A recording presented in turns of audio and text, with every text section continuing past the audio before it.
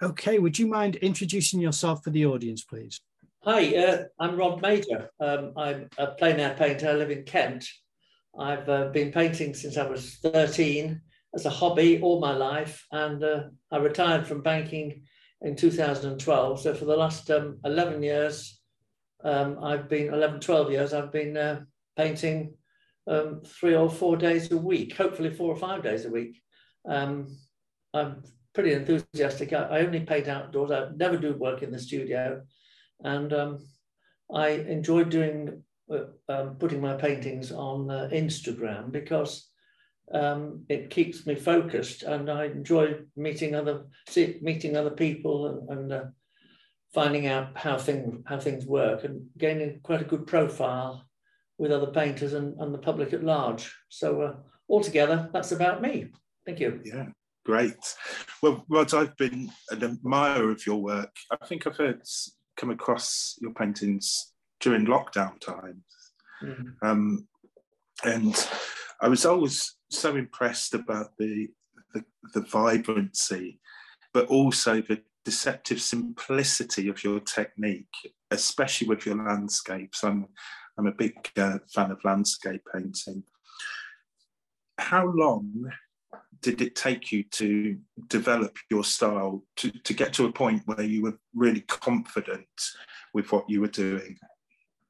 Well, I've always thought I've been confident, but probably in answer to your question about when I started getting better, I think I started a lot of, when I retired in 2012, October 2012, I started doing a lot of 8x10 paintings.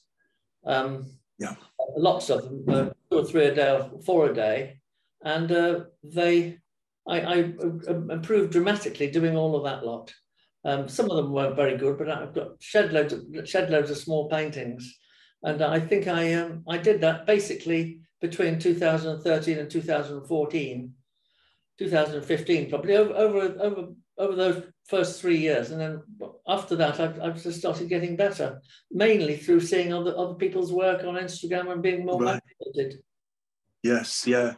So that being on Instagram has really sort of fed into your own motivation. Yeah, definitely. Yes, definitely. Yeah. Keep going. I feel as if I'm not showing people a painting, I'm just not good. But it's quite a useful discipline.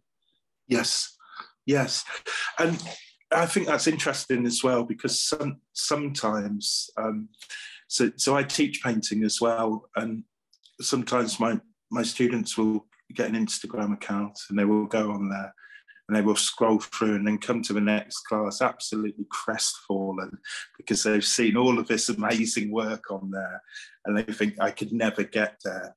So it's this sort of two-edged thing in a way, that it can help be a pace car in a way for you to keep motivated and keep going.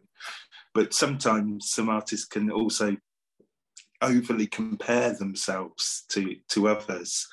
I think you're probably right. Yeah. But then there's always like people who stop you in the street. There's always people that aren't as good as you around. Yes. So no matter where you are, there's always some stuff that's not too good, but which might encourage you. But if you're looking at 95% of really fabulous work and yours isn't anywhere near, then it might be a bit discouraging. But then we grow up looking at the French Impressionists and the Fauvists and all these other painters, and it doesn't put us off. We want to keep going. We want to become like them. Yes, ever. So it's reframing it and being inspired by it. I think inspiration and inspiration definitely, and influence. You can be influenced, inspired, and that's probably a better form of teaching rather than someone telling you what to do. If you're seeing what you like and what inspires you, that's probably quite a good thing. Absolutely. So Rod, on the point of inspiration, you mentioned post-impressionists and Fauvists, and I see it in your work. But who would you say out of the old masters were your biggest influence? Masters? Or styles? I've never really studied them too much. But Yeah. my first art book was Raphael, which I admired him a lot, mainly because it was dished up to me. I didn't choose him; it was just dished up to me. It was one of these books that was given to me. And then, of course, we've always had Turner and Constable, the British ones, Rubens. I do like Rembrandt as well, and of course Da Vinci. I spent hours doing pencil copies of the Mona Lisa. So all those big ones, but I never really got emotionally attached to the old masters. No. I always thought that they were dull and formal and stiff, but I love the freshness and vibrancy of Monet and Sisley, Pissarro, the press impressionists, and then the post ones, and then all that followed, the Matisse and Picasso and people like that. Yeah. Yeah. So it's very much that sort of modern take and modern look on it, and I think it's interesting with it as well. I'm a big fan of Constable's oil sketches. Yes. So forget the Hayway and anything like that. It's those V&A oil sketches that I'm very interested in, and how they then, many years later, inspired Monet and Pissarro. That they saw in them this kind of vibrancy and freshness, which the Royal Academy would never have seen back in the time. Exactly. So in many ways, you're sort of going on from that visual language and being inspired by the vibrancy of Impressionism and Post-Impressionism. Frozen? No, you're still there, I think. I'm here. Yeah. Sorry. That was a sort of a question in a way. Remind me what the question was then. So the question was, so the question was, do you see yourself very much in that tradition of post-impressionism and impressionism? Yes, I do. Yes, definitely. The post-impressionists, notably Van Gogh. Yes, I do like Sisley very much. And also, I moved on to, as you get the older you get, the more you look, you start seeing more under the radar stuff. Now, I like the 20th century British painters, like Duncan Grant, Matthew Smith, even Sickert, Augustus John, those sorts of people. I love all those. Even Vanessa Bell, I like a lot. Bloomsbury and stuff. Beautiful. I like all that lot. That's the British one, but then there's also the similar sort of schools in France as well, which we have to keep discovering because it's not just up to us on a plate. But this is the beauty of the internet; we can keep finding things that we never knew existed. So there's a limitless find now. Absolutely. Do you like any of the Russian Impressionism? Yes, I do like the Russianists very much, but they don't have the profile. They weren't dished up to us. We've had to sort of find them much later on. But I do think that they were very good. I like the school of St. Petersburg. Yes. I mean, the names, I just can't reel them up, the names like and Monet. But I do like them. And particularly their art school training has been very good, different from ours. Ours went more into the creative conceptual zone, whereas the St. Petersburg school kept teaching people how to paint and showing them traditional methods, which included looseness, but also formal work. Yes. And to this day, that they seem to have great painters, really good because of that. Absolutely. And that tradition is very much alive. Simon and I were just talking off screen before about the amount of painters we've now interviewed here, the painters I know who haven't necessarily gone to art school here. And a lot of it is because of the conceptual leaning of art schools. Did you go to art school? Oh, no, I didn't. I just did O-level art, and then before I was about 14, and then I did O-levels, and I went to work in a bank. But I've always had this as a hobby. I started, as I say, when I was 13. But my main thing is that I had a book when I was 13 by Adrian Hill called Oil, the Beginner's Book of Oil Painting. I've got it. Yes. That's a new one with the Pope, but also that's my original one. It was 1958. Wow. I was 10 then, but so I've still got that, and I got started that, and the other book he has, which I've got, which I also had at an early age, probably when I was 14, 15, and it's called Sketching Out of Doors, also by. So I got going. I put the paints on the back of my bicycle when I was 14 or 15, and I went and did some. I started painting at that age, but with only the influence of Adrian Hill.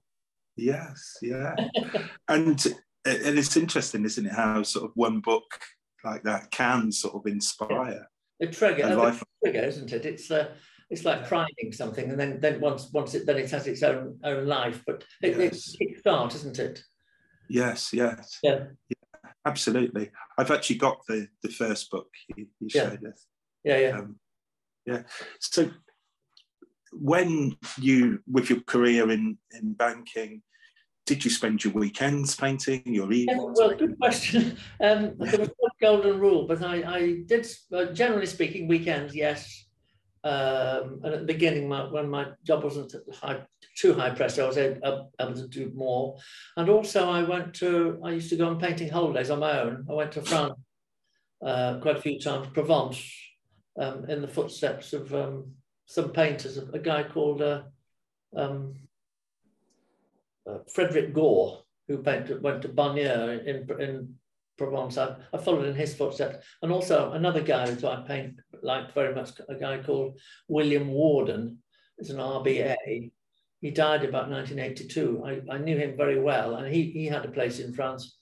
And yes, I again gained a lot from going on a 2 or 3 week painting holiday and painting just outdoors in the lovely French countryside with olives and olive trees and purple shadows and orange fields and distant hills, and it was absolutely wonderful. And I'm going to be hopefully going again soon, but I could never get enough of that of France. But fortunately, we're stuck here in Britain. Yeah, and the light is completely different. Yes, isn't it? It's a lot of ultraviolet things. And, and in the autumn, the length of the shadows and the richness of the light is lovely. Fabulous. Simon, do you have any questions for that? Well, yeah. Since your introduction, I was kind of curious about. I mean, I've started doing plein air painting this year, and it's really because I work at home and I don't have a lot of space at home, so I don't get much painting done. I do a lot of drawing, but I just don't really have the space, the elbow room really for painting. And I hate the idea of knocking over a glass of, water or something on the computer. So going out painting offered a lot of freedom for me to have the space to paint and to set up. I was wondering why it is that you didn't find it comfortable to paint in a studio as opposed to plein air. What was that moment for you where you just became... I don't think it's a matter of being uncomfortable in the studio. It's just that I like the fact that you have to paint quickly when you're outside because of the light. You really, 2.5 hours really, or 3 at the most. So you have to paint quickly, which lends itself to impressionism and spontaneity and freshness. Whereas when you're in the studio at home, you're well, first of all, you're not, unless you're doing a still life, you're not painting from life. You're just painting from memory, which I don't really want to do. I'm not really that sort of a painter. If I was just painting from memory, I'd probably come up with abstract work. But I do like representational work. So the studio also, in answer to your question, whenever I have done any studio work, I've tended to gross pictures up. A small picture, I square it up and do a large one. Which works well. I get some quite good work, but it takes a lot of time. But also the end product is always a little bit stiff, and it's not my natural style of painting.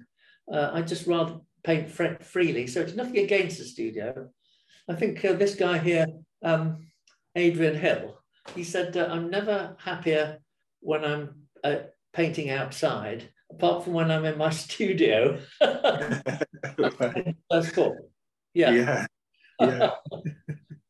It's an interesting thing, that outdoors or indoors, and your work has that immediacy to it that very much needs to be in the scene. Though you have painted quite a few still lifes, and I know during lockdown you did.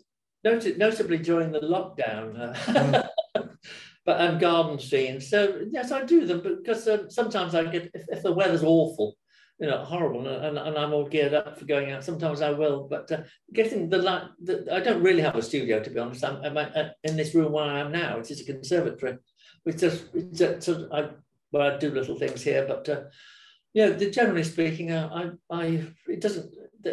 Once I get painting still life, I'm inspired. I love it. I can do it, but I tend to paint a bit more carefully because there's no time limit on them. Yes. Well, that one that I posted 2 days ago, a flower painting. That was painted quickly because it had a shadow on it and certain light. So I was happy with that one. That was outdoors. That was like a plein air painting, but it was still life. But still life, when you've got controlled lighting, you tend to get an exact painting and less impressionistic. Yes, I think. But so I just basically enjoy getting out, basically. Well, when you say that you have to paint quickly, I mean, I run out of steam after about 2.5 hours when I've been out. After that, I really start to lose my momentum, and I don't think I'm observing quite as keenly as I was. How long do you spend on a session outdoors? Well, 3 hours at the most. But sometimes, if it's a dull day, I can go 3 or 4 hours. But mostly, I mean, that's if I'm doing a large one. If I do a 20 by 16, which is probably the largest I do outside, I could spend 3.5 hours.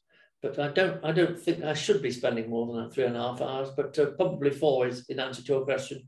But generally speaking, 2.5 to 3 hours for most of the sizes which I do, up to 16 by 12 and or below there. But 20 by 16 is a bit longer. Yeah. How is it you decide on your composition for your pieces? I wander around to an area. I like to sort of park the car somewhere where I know I'm going to be painting, rather than try and see something as I'm driving around, because I think that you go for miles and you never see anything. I stop, park the car, and I wander around. And if it's a sunny day, you can see lots and lots and lots of scenes that you can paint. And in answer to your question is how do I decide which one, the composition? I think it's the light at the time. So if there's a shadow across the field, or there's some reflections that I like, or some distant hills I like, or there's a bit of activity, like some people walking along the street. I don't think there's any golden rule, but it's what I see and what takes my fancy. But I don't want anything to be too pretty. Yes. I don't want to be a people pleaser necessarily, although part of me is a people pleaser.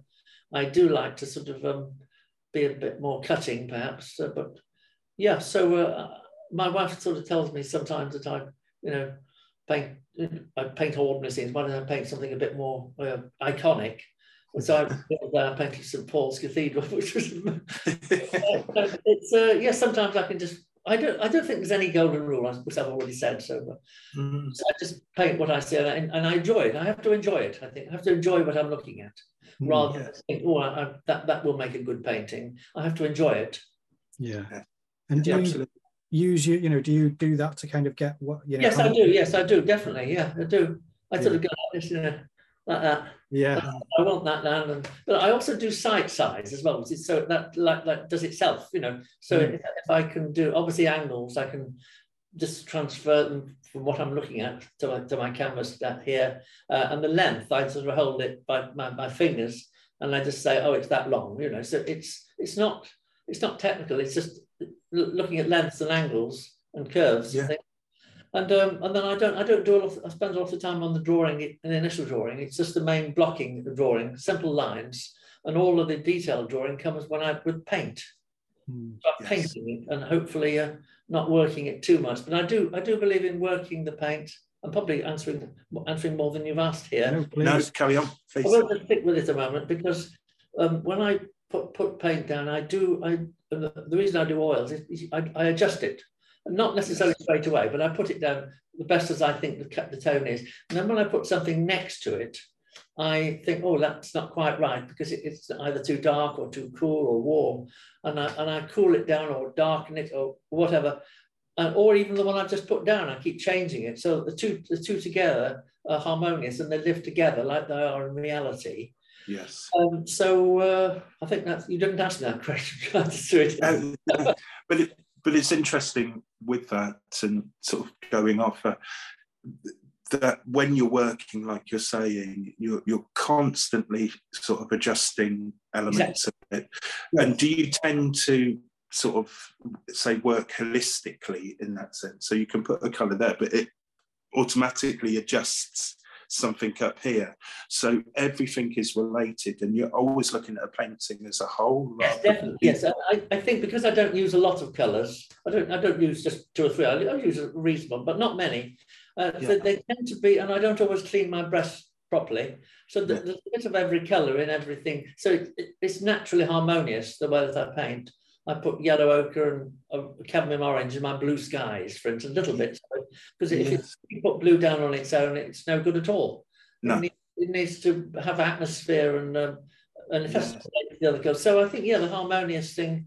Yes, I do like that. But the way you're painting on the smaller panels that you do, you get that you joined up harmonious feel of that. Yes. Feature rather much quicker on an 8x10. It's almost given to you. But when you have to sort of think a little bit more carefully about it when you're doing a 16x12 or a 20x16 or anything bigger, of course. Absolutely. But the more you do, the more you don't even think about it. It just happens. Yeah. It's like driving. You don't think I better put my foot on the clutch. I just I tend to mute some of the colours, because the colours that come out of the tube. I remember there was an English painter called John Bratby. He used to put paint on the tube. He's an RA. He used to put paint out of the tube, which is great. But I think he was probably thinking he was a faux. But I never obviously use paint straight from the tube. It's always muted or soft, light, dark. Yes. And I think the tone is very important, not just the color. I think how light or dark it is. Absolutely. I totally agree there. Often what I do again with teaching is do basic photocopies of, say impressionist paintings, to show people the most basic photocopies, so they're quite raw, and say, look, it's still absolutely perfect because it's just black and white, but the tonal values in it work so well. Rod, that's talking about colour, great segue. I've always been interested in your colour palette, and whenever you've posted bits of your pochade box, I've often tried to spy exactly what colour, tube colours. I see cadmium orange a lot. Yes, I do. Well, I don't use a lot of it, but I use it a lot, but I don't use much of it. But it's only a tiny bit. I never mix anything with a palette knife. I just dip tiny brush in cadmium orange when I'm doing a blue sky, or I drag it through a blue sky to sort of take the blueness away. So what my colours are, my 3 main ones are yellow ochre, French ultramarine blue, and alizarin crimson. Those are my 3 main colours. And then if I had to add 2 more, I use 2 whites, which is zinc white and titanium white. I use zinc white for lightening colours, and I use titanium because the colours don't become chalky, and they retain more of the colour strength. And I use titanium only for highlights and for really bright bits, which is why sometimes my paintings might look a bit dull when they're physically out there for that reason. But at least you can get the range of light. If you can't get lights, if you're using lots of light colours. If you like the colours with titanium, you're not going to have the hit of using titanium for the highlights because you're already using it in the. I forgot what the question was. Oh, the palette. Yes, those are the main three. So those 3 main colours: yellow ochre, French ultramarine, alizarin crimson, 2 whites. But then the other ones that I have as cadmium yellow and cadmium orange. You're quite right. And then another earth colour is burnt sienna, which I have tendency to overuse, which I have to be careful with, because I don't like doing a brown painting. But the brown to sort of soften and mute a lot of things. But I have to be careful not to use it too much. I mean, it's such a useful colour, isn't it? Burnt sienna, especially when mixed with ultramarine blue, because you get that absolutely gorgeous black colour. You can shift it a little bit brown or a little bit more. I never use black, by the way. Because, no. Most books tell you, art books tell you not to use it. So you can get the darkest colours with that Prussian ultramarine blue and but then sometimes it's too purple, of course, because it is blue and red, but maroon. Yeah. So you have to sort of make it the sort of dark you want. So the shadows of a tree, I don't see it as dark green necessarily. I know we think it's probably dark green, but I put yellow into it then to sort of make it feel a little bit more like a tree, or whatever it is that's in the shade, you know. But the purple colour on its own is never right. I always have to sort of mute it and adjust it. Typically when it's on the board, because it's too powerful the first time you put it down, you take it down, or it's not powerful enough if there's too much white in it. So I tend to keep adjusting them as I go along. And are you muting it with the yellow ochre? Yes, I do. I mute a lot of stuff with the yellow ochre if it needs it. Typically, if something's too cool, for instance, I will warm it up with a bit of, drag some yellow ochre through something that's on the board. Rarely mix the colours right on the palette first time. Yes. But one of the things, while we're on this subject about mixing colours and painting, is on Instagram, a lot of people, you see these videos of people painting, and that they seem to be painting something, and that's it. You know what I mean? I've just done that, and that's it. I've painted it, I've put that out, and then I'm doing this with a big brush typically, and holding it by their fist, which I don't do, by the way. Or they're painting with a very small brush, but they seem to be painting it, and that's it. And it makes it just look so as if it's so easy, and I don't paint like that, basically. No. I never know. I feel my way continually, which is why I would never want to do any demonstrations, you know. Yeah, that's interesting. And it wouldn't work. With your work as well, that it looks, and it's this deceptive thing of simplicity. So it looks like you're seeing, so one of your skies, that you're just doing these lovely impressionist brush marks next to each other. But I know from painting myself that it's not just, you're not just going in and doing these brush marks. There's a lot of editing and reworking and balancing. But then when the final product is there, that people look at it and there's this air of simplicity. But I can see with you that you are working it out as you're going along. Like you're saying, you're feeling your way around it. Yeah. So sorry. I was going to say, you say you don't do any demonstrations.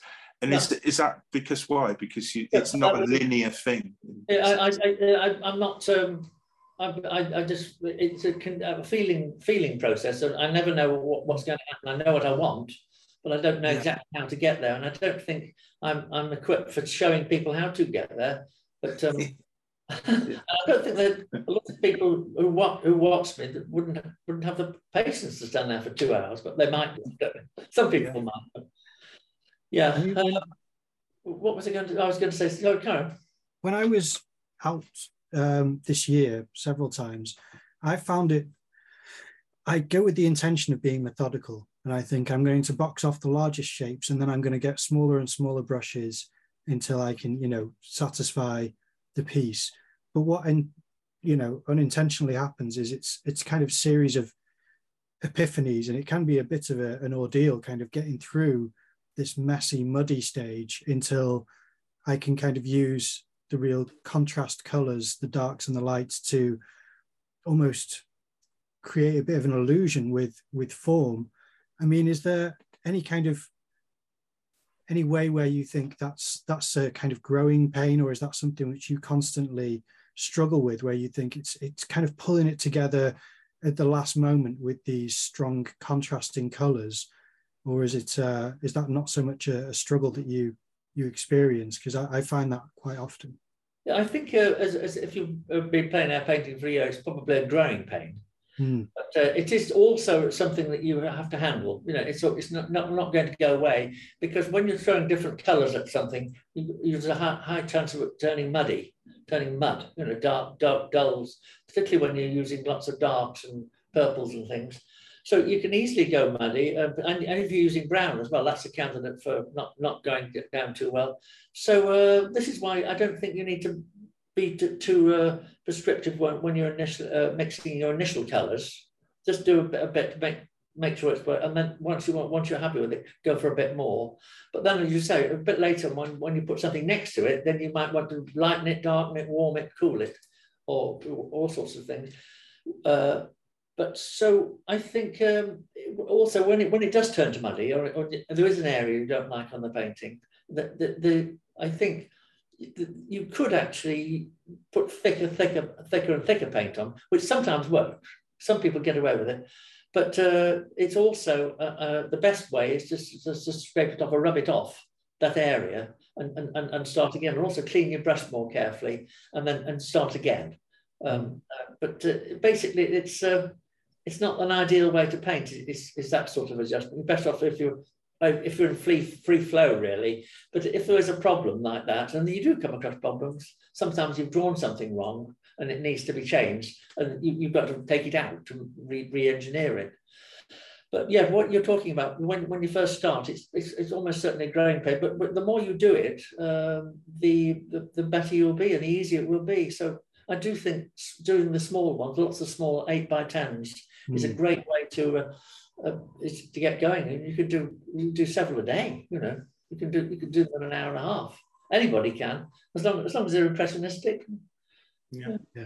And the more you paint, the more you get used to it. And like Rod was saying, you know, a painting is a painting. You could spend a whole day doing a massive 20 by 20 inch one, or you could do 3 or 4 smaller ones, and you'll learn more from doing those 3 or 4 smaller ones than the big one. Exactly. There's a guy called Andre Agassi, the tennis player. He said the more I practice, the luckier I get.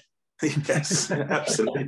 And also David Beckham's free kicks. He didn't get too good at those free kicks just because he was good. He did a lot of practice. Yeah. It's even things like when I go out to try and find something to paint, I found that I should have maybe done a bit of a recce or a reconnaissance earlier on, because I'll spend half of the day carrying an easel and a canvas and a bag full of paints and all types of things and traipsing up a mountain until I find I'm far too tired to do anything really decent. I'll try and pull something together and, you know, get stuck in a field and not be able to find a way out and things like that. So there's been all sorts of calamities when I try to go out plein air painting just to find something which is, because I'm in North Wales, so it's kind of, there's lots of countryside around to try and capitalize on. But unless I'm familiar with the site, I'll just find myself stuck and think I have to do something because I'm out here to make. I think the answer to that one is paint the first thing you think you like, rather than go around looking for anything better. Particularly for sun shining, it's going to be okay for sun shining, and it might be ordinary. So some of the best paintings are of ordinary things. You don't have a spectacular view. You know? Yeah. Can I share one of my favourite paintings of yours? And I don't know if you remember it, and Simon will eventually put it on the screen when it's together. Yes. But it is, I'm just bringing it up. So it is from 29th of April 2021, and it is Cloudy Day, Farthing Common. Do you remember this, Rod? So I don't know if you can see it on the screen here. Yes. Oh, I see it. Yes, it's a skyscape. Yes, I see that. Yeah, I love that. I love that. And it's got that little bit of smoke rising in the distance. Yes, the smoke there was a bit of a gift. Yes. It's one of my favourite paintings by him, and because it is, I mean, it's a beautiful scene, but it's a cloudy day. You know, there's not a lot of drama going on. But this is where the painter creates that drama and that atmosphere. And I think it's almost a perfect painting, and I've always gone back and admired it. Fantastic. And I think Sorry. Yeah. Can you remember that day painting it? But can you remember that day when you I painted? definitely remembered, and those clouds were dished up to me on a plate, and I couldn't resist them. This is because normally it's a predominantly land up there, not off the sky, but I deliberately looked right up, got the clouds in, and just the horizon, so it was predominantly a clouding painter. And one of the things I do remember was getting the aerial perspective of the clouds. Lots of people plate the same clouds as though they're like all at the same level coming to, but these clouds go away, and therefore the clouds in the distance aren't as dark and powerful, so they get weaker as they go into the distance, the clouds. Yes. And of course the land always does the same. Yes. But I remember making those clouds, concentrating on obviously the sky gets lighter and warmer at the bottom as well, but it's not just the bottom of the sky, it's actually the distance, rather than just the bottom of the sky. I remember that, yeah. Yeah, and like you say, that little bit of smoke coming up there, like a little gift. It was a gift. Just perfect, because you've got, what's in quite a horizontal landscape and sky. Yeah. You've just got this little vertical bit of smoke. I didn't make that up. That was just gifted to me. I think I put seagulls in when I see them. Sometimes there might be a little one a long way, and sometimes they might be quite close or whatever.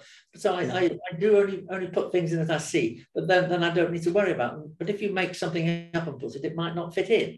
Yes. Well, that was there, and I thought, well, I can see exactly how light or dark that smoke is, where it is, and how much it is, and whether it's warm or cool. It's all very cool, but it was a gift. Do you ever take anything else? Do you ever paint? Go to a scene and think, I like it all, but I don't want the post box there, or something like that, and remove anything? Do you ever do any editing? Sometimes I tend not to like painting window boxes and hanging baskets. So this is the trouble. If you're painting in a pretty village in the Cotswolds, people, I wouldn't really. I'm trying to avoid painting them, but I painted a scene in Hythe a few weeks ago, earlier this month, and I just sort of daubed that. I just gestured some. I didn't put flowers in them. I just made them because they had shadows underneath the window box. There was a shadow, so I put the shadow in just because I didn't want it to be back bare. But I didn't put all the flowers in. Yeah. That can be really nice, though. I do think that when you have things removed and just suggested with shadow, it can. Also, there's a thing called local colour. I tend you've got the local colour is always not the colour that you think it is. So London Brust, for instance, could be very, very dark if it's silhouetted against the sunset, or if the sun's on it, it could be very, very bright. And most of the time it's in shadow, so you've got to sort of mute and alter the local colour. Very few. I don't like painting a local colour when on a dull day, because it's just what it is, and it detracts from painting. So I tend not to like doing local colour too much. And colour is in the natural things, I think. It was recently we had a big downpouring here, and it's been such nice weather, and I got caught in it because I was walking to the garage to pick up my car from being MOT'd, and when I was walking to pick it up and getting absolutely soaked, I noticed something that was so obvious, but I'd never really considered it. And I'd consciously thought, I'm going to look at the ground to see what's happening tonally, because obviously it's all going to kind of be shiny in certain areas because of the puddles forming. And I always thought that the puddles would be light, but I've realized that puddles are like mirrors for whatever's casting upon them. And that was something which I think when you can see in paint, it's such a gift to be able to walk around and observe the world. Is there things like that where you walk around and you just have these visions? Definitely. I think puddles are great because they're very shallow. They don't get they're very low down. They don't get disturbed by the wind sometimes. Very often, unlike normal water on a river or canal, or certainly the sea. But these are flat, so they tend to be a mirror image. And if they're underneath a shady tree, then they're really dark, and sometimes nearly as dark as the shadow of the tree, the dark. So, and the lights, obviously, the light of the sky is really light.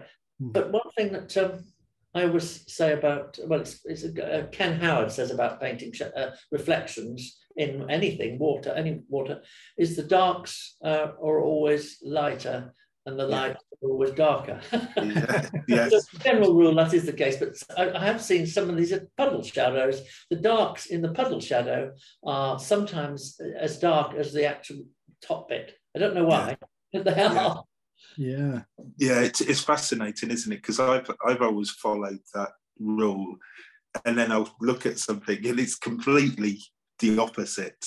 And a lot of that's to do, obviously, with, like you're saying, the surface, what's happening, whether there's wind on the surface, or stay with the puddle. If the pavement beneath it is dark, you'll get in that darkness. It's sparse. One final thing to say on these, on what I just said about rules and things. Samuel Johnson said the golden rule is that there's no golden rule. And I thought about that. Absolutely. That's why I don't believe in necessarily in teaching. I think inspiration and influence is very effective. It has been for me. Yeah, I've taken it from the people who I liked, who I admired a lot. Yes. Just someone who could teach art. Yeah. It's interesting, that, isn't it? But we do, and we sort of pick and choose. So we take bits that work for us. Yeah. And when I teach painting, so I teach painting online and in person, I never do it in a prescriptive way. Yeah. So it's always because I want everybody else's style to come through. Exactly.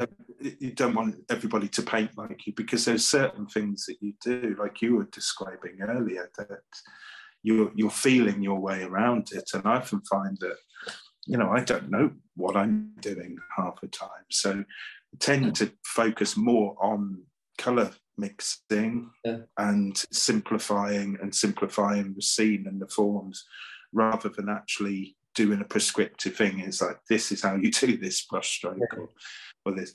But I went to art college, but it was all conceptual art, so I didn't learn anything about painting. And I find that my favourite painters are usually self-taught painters who've borrowed visually from people who inspired them. And I just love that individual, and that's why I like your work so much. I can see it's you've fought hard for it in a way, just through that practice and that work ethic, and the fruit of that is showing now. Yeah, fantastic. Thank you very much. That's all right. So, Rob, question. You often go out and paint with people. You have little plein air outings with friends. How important is that to you, that camaraderie? I think I do enjoy that, but I don't need to do it all the time. Some people only go out painting with other people. I like to go out on my own most of the time, but I've got some local friends that through me got into plein air. We go out every 3 weeks, but it is important not just for the painting, but the camaraderie, as you say. And we always go to the pub for lunch, and it's every 3 weeks. And we chose every 3 weeks because once a month isn't enough. That's about it. I also enjoy going into London. I've just recently started painting with the London Plein Air group, which I enjoy a lot. Lots of people I know there. Yeah, really nice. Yeah, it's lovely. So and also painting in London is pretty good. So you like some iconic subjects, and there's a lot that again we go to the pub afterwards, and I think that's so I like it. Yeah. So mixing the social, but predominantly on my own. But I do enjoy painting with others. Yeah. Yes. Yeah. We interviewed Tushar. What was it? Last time or a couple of times ago? But he's. Tushar Sabari. So he set up the London Plein Air, and he's got such a great energy for that kind of gathering and painting together. So, Rod, do you have a favourite place to go to paint, or do you have many? Many, but I think in answer to your question, favourite places, I enjoy. I enjoy the harbours, Whitstable Harbour, Folkestone Harbour, Dover Harbour, Ramsgate Harbour, boats in London at St Catherine's Dock, the Thames, those sorts of boats, Reflections. And then I also enjoy the high up landscape, so that Farthing Common one you mentioned. Yes. Also the North Downs near Wye, looking across the landscape and going further into the distance, 50 miles distant view and going into the distance. I love all that. And then bringing the foreground nearby, including blades of grass, and it goes into this distant field. Yeah. And of course, also for the sky, as I mentioned as well, not just the land, but the sky as well, going into the distance. Mm-hmm. Yeah. Yeah. So you've got that sense of space and depth. I'm in Norfolk, so yeah, it's massive skies here. Yes. Have you ever painted out this way? Seago painting. Yes, I went into the paint out in Norfolk in 2015, I think, or 2014. Yeah. James Coleman, and I haven't been since because it was just in Norwich in those days. Yes. It is a nice place. It is lovely. Yes, and it is very, very Seago-esque. Seago, yes, it's very lovely, it's big sky. I will go back again. I'll probably go back to paint out Norfolk next year, but I can't do it. Yeah, good. And where else do you go? I've seen you painted up in Scotland as well. Scotland, oh yes, very early on. Yes, yes. Big fan of. I'm surprised I didn't tell you before now. Big fan of a guy called Cadell, a Scottish colourist. Yes. And also Peploe, of course, but Cadell, I love his paintings of Iona. And when I was in quite a high pressure job towards the end of my career, I found a week to go to Iona and followed in Cadell's footsteps. And they weren't wonderful paintings, don't as late by turns. They're not wonderful at all, but I thought they were good at the time. They've come on a lot since, and I'd love to go back again and have another bash at those sorts of scenes. I should be able to do a lot better job. But yeah, I do like Cadell and Peploe. Yeah. Yeah. And I see there was one in particular where the blue of the sea, it's absolutely incredible. Isn't it? Yes. The shells at the bottom, they all get crushed up, and the shells, any light, even not the sun, the light the light from these shells comes up, and there's clear water, and it becomes turquoise, and against this white sand, which in turn is crushed up shells as well. It's wonderful. I did a postcard, copied a postcard, first time ever, about a year ago, of the ferry going over to Iona, which I bought that postcard then, and I've ever since. So, and I did this postcard. I had to use a more powerful blue. I used phthalo blue. Yes, very strong. Which is terribly strong, but and that's the only painting I've ever used it on. Sometimes I use it if I want to do a man-made green, yes, or something like that. But normally I don't. It's too powerful for me normally. Yes, me too. Do you ever work? You said you work from a photographic reference there. On that occasion, I did. Yeah. Yeah. How do you find it? I don't know. Yeah, it's totally different, isn't it, to painting plein air? I did a one on in the lockdown. I did copied a painting that was dished up to me, a painting in St Ives, I think, which I was quite pleased with. I was surprised how it worked out. I think there's not enough information in a photograph for the sort of stuff I like looking at. The shadow on a photograph is just one thing. When you're there, it's got all sorts of nuances on it, including the warmth and the cool and the colours in the depth. Yeah, and it's that sense of space and depth as well. The photograph always flattens it.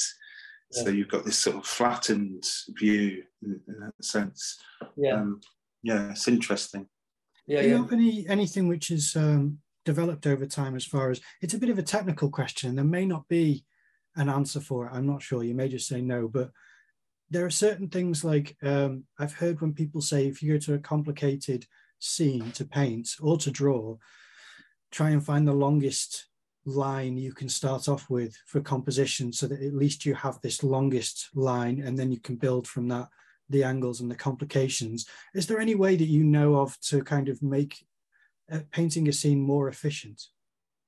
I think that that's something that I would probably do. If it's a horizon, you want to work out where the horizon is going to be, like I did for that little cloudy one you just saw, cloud one from Farthing Common. In which case, work out where it's going to be, and it is a horizontal line going across the whole painting. Where is it going to be?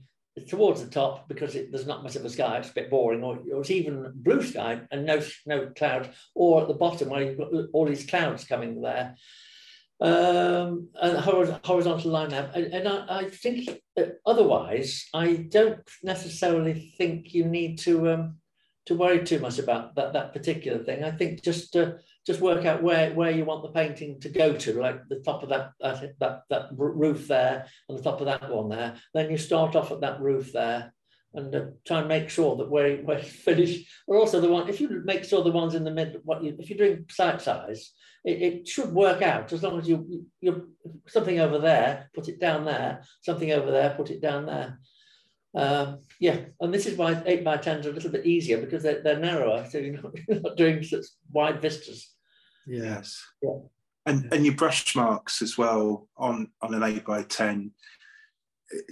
I mean, if you're working on a big one, doing one brush, you even need a very big brush. Yeah. Yes, yeah. So that 8x10, you've got much space. Yes, we're talking over each other. Yeah, I think I tend to lend themselves to seeing the brushwork. How much I got on by people saw my brushwork, and I thought, well, I'll keep the same brushwork, but just do bigger pictures. Yes. When you do the bigger pictures and you put them on Instagram, you can't see the brushwork as much. Not unless you zoom in. Yes. Do you use bigger brushes then? Yeah, I do for the bigger paintings. Yeah, definitely. Yeah, I haven't got any brushes to show you, but yeah, those big ones about that. And what brushes do you tend to use? Flats, rounds, filberts? Flat ones, flat, long flat ones. I don't know the name of them. Long flat ones, about that long and that thick. But also I use the ordinary little round, soft sable type of brushes, for painting for acrylics, really. But I just use them for all. I use those for the finer bits. Yes, masts and ropes. I tend to keep using it. Yeah, absolutely. Ever use a palette knife? No, never use a palette knife. No, I don't even scrape my palette off with a palette knife. Get taped up.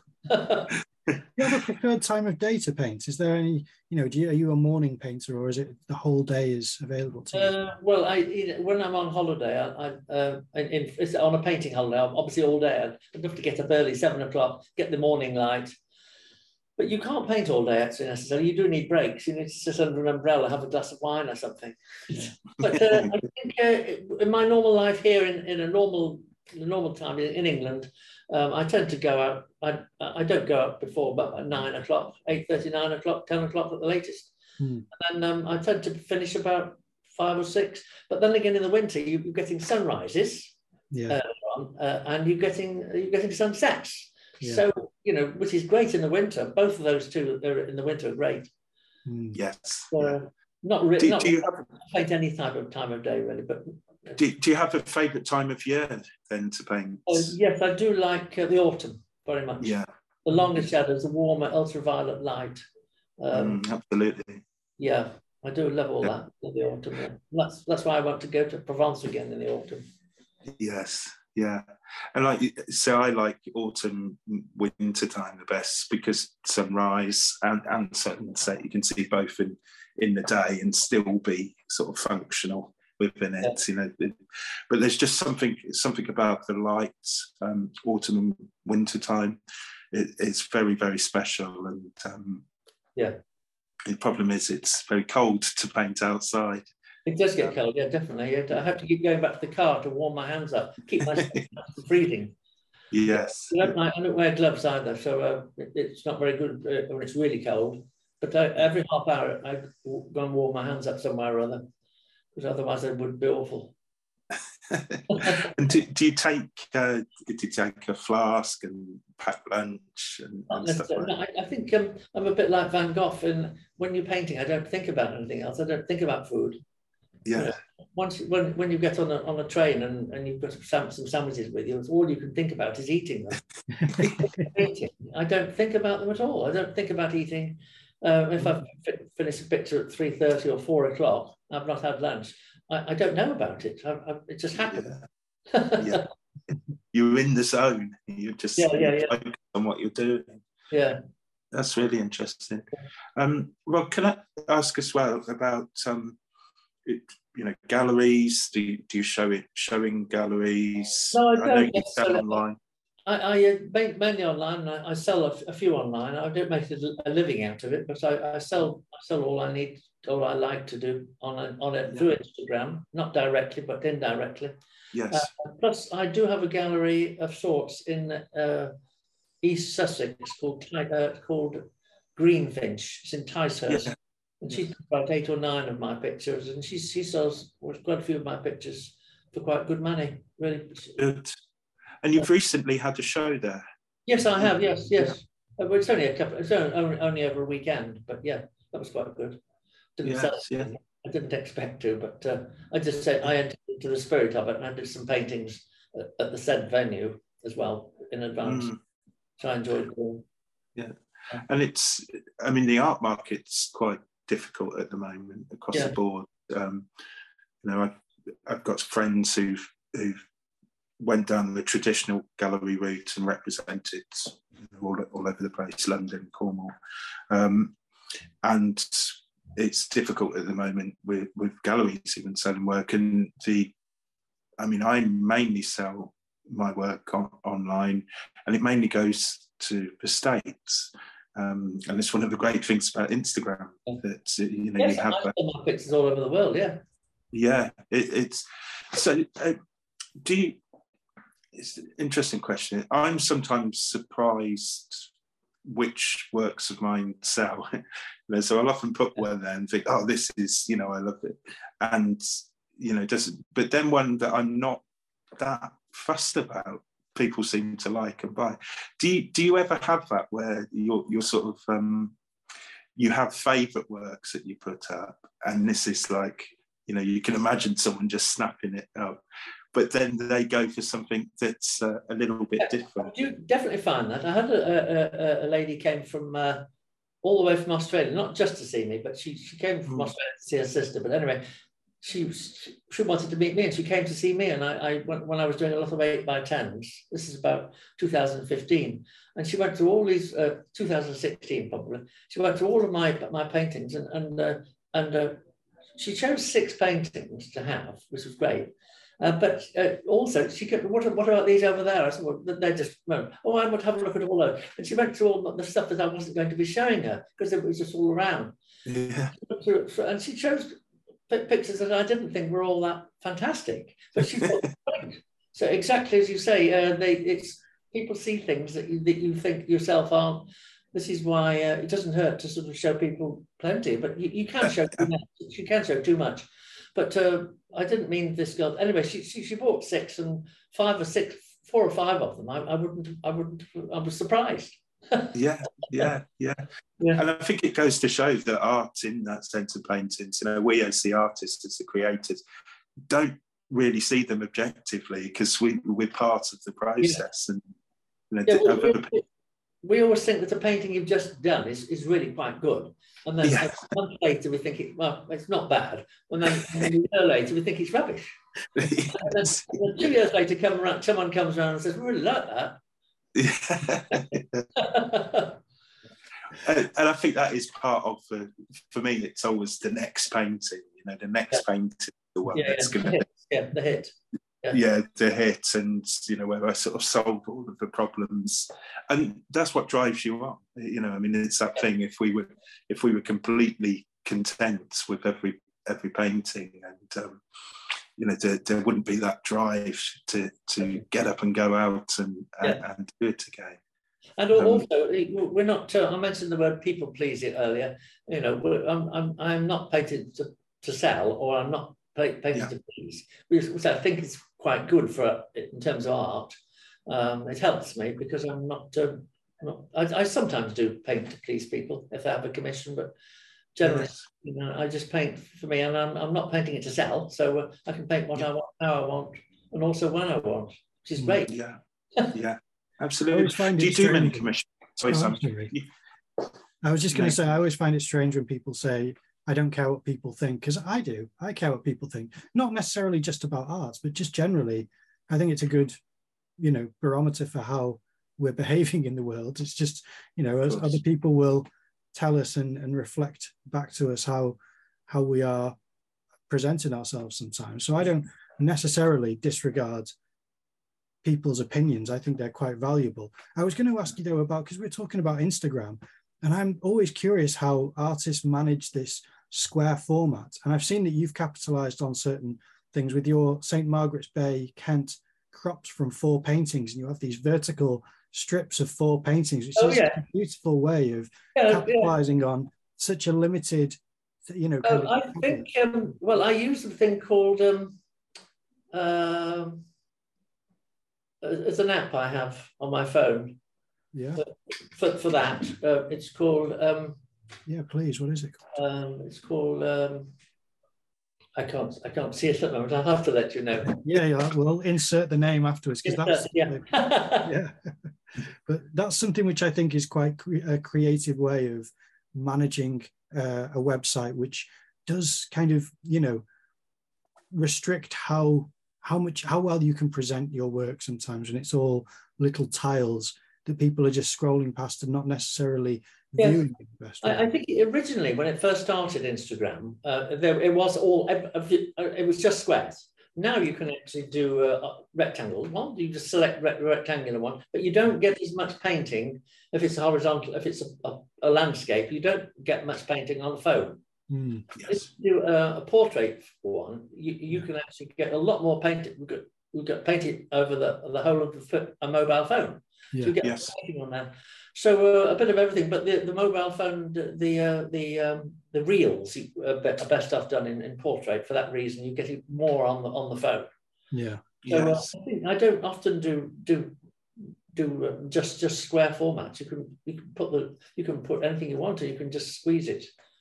Yeah. And it is interesting, sort of navigating that digital space, because I tend to, and I don't know whether it is Instagram inspired, but I paint a lot of squares, and just because I maybe my eyes have just become adjusted to working in squares. But I think as well, and what I like about your Instagram feed is where you're doing a carousel, so you've got the finished painting there, and then you're showing those stages. Oh yeah.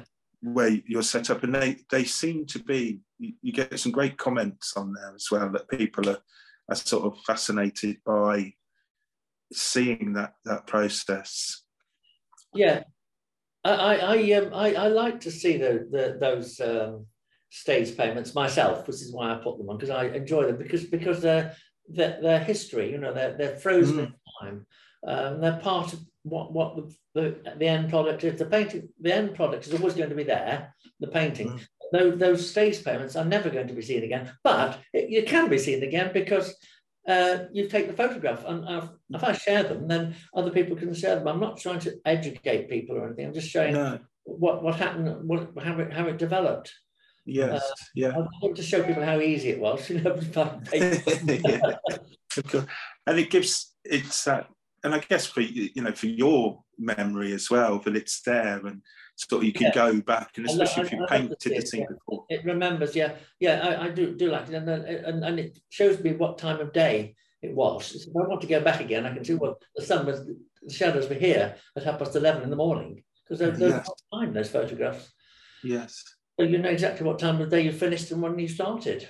Yes. So is it built in? It's not like a hindrance to document the work, because for some artists it's difficult to manage the filming and photographic side of the work as well as the production of it. Is that just built into the process? I have my phone in my pocket, and I just I'm happy with that stage now. I just get my phone out, and I do 2 pictures. I do a horizontal one, a landscape one, if I'm doing just an ordinary post.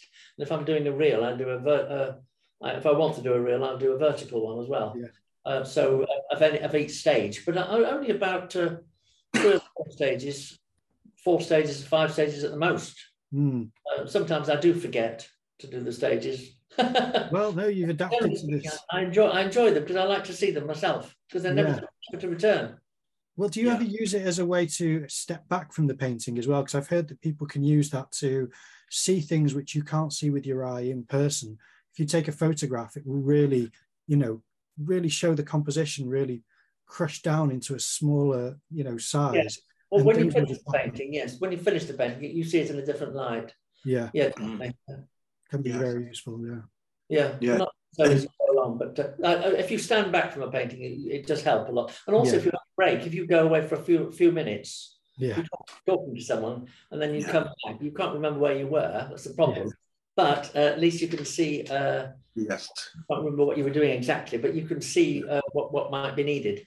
Yeah, you see it with fresh eyes in a way. Yes, if you're too close to something, it kind of knots itself. But you go away and you come back in. Even if it's just for a few seconds, you see it holistically and what needs. Quick question, Rod, about painting the same scene in different lights. I love Monet's hay bales and. Where he's sort of capturing it those different times of day. Have you ever wanted to do that? Just go back to that same position or that same scene and do I do go back to the same scene. Yes, definitely. Sometimes I do, definitely at different times of day, and I wait for next year as well. Definitely, and hopefully do something a bit better. I did some late harvested fields after the harvest had been taken last year, and were quite successful on Instagram. And I'll probably go back again this year and do something. Yeah. Do you feel that connection to landscape, to place? I mean, this is very important for me as an artist. The more. So I moved to Norfolk from London it's about 2 years ago now. I've lived all over the place. Cornwall, grew up in Lincolnshire. But leaving the city and coming here, and my studio's right next to the Great Ouse. It's a tidal river, and since I've been here, I kind of know what time the tides are. I know what time the sun's going to set. If the clouds are over here, if it's going to rain later. Is this, as an artist, being in tune with the landscape and nature? It's becoming so important to me. Do you feel that as well when I'm there? Yes, I do. I'm totally attuned to it when I'm actually there, and I can remember it when I left. But normally speaking, I'm not. I just have to look at my phone to see what the weather is, to see what the tide is at any place. But I don't know too much about. Sense of place, but when you're there, essentially, it's wonderful, and this is why when I compare the tourists who go to a place with their cameras, any tourist, and they're there for 5 minutes, 10 minutes, taking pictures, and then they go. Yes, 2.5, 3 hours, and you're seeing so much more. You're seeing the shadows moving around. You're seeing the light catching different sorts of parts of boats, different trees, different parts of windows on houses, and you can pick and choose what you want as long as you're painting what you saw at that time over the course of a couple of hours. It might fit. Obviously, all the shadows need to be the same sort of angle, that sort of thing. But yes, it's wonderful what you see by being in tune with the environment, and you are very much more than any other outlook probably than there is. Yeah. And you sort of build that relationship within the way, and especially because you're mainly painting around your local area.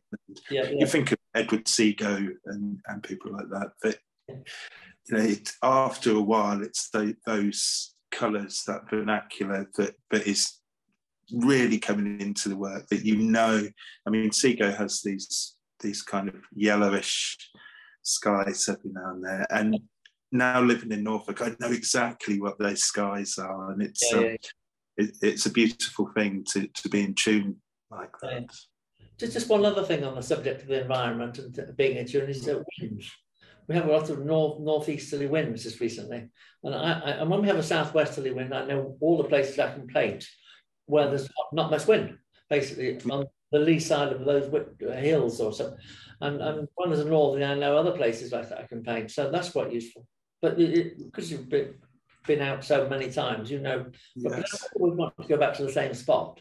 But if it is really windy, I know you need shelter and you need to find it. Absolutely, absolutely. Because your paintings are flying across the landscape. Having your back to the wind is better than having it is better than having it facing them. Yeah, yeah, absolutely. Well, did you say you had to finish at 12 o'clock? Is that what you said? I will have to as well. You will. Yeah, that's fine. Yeah.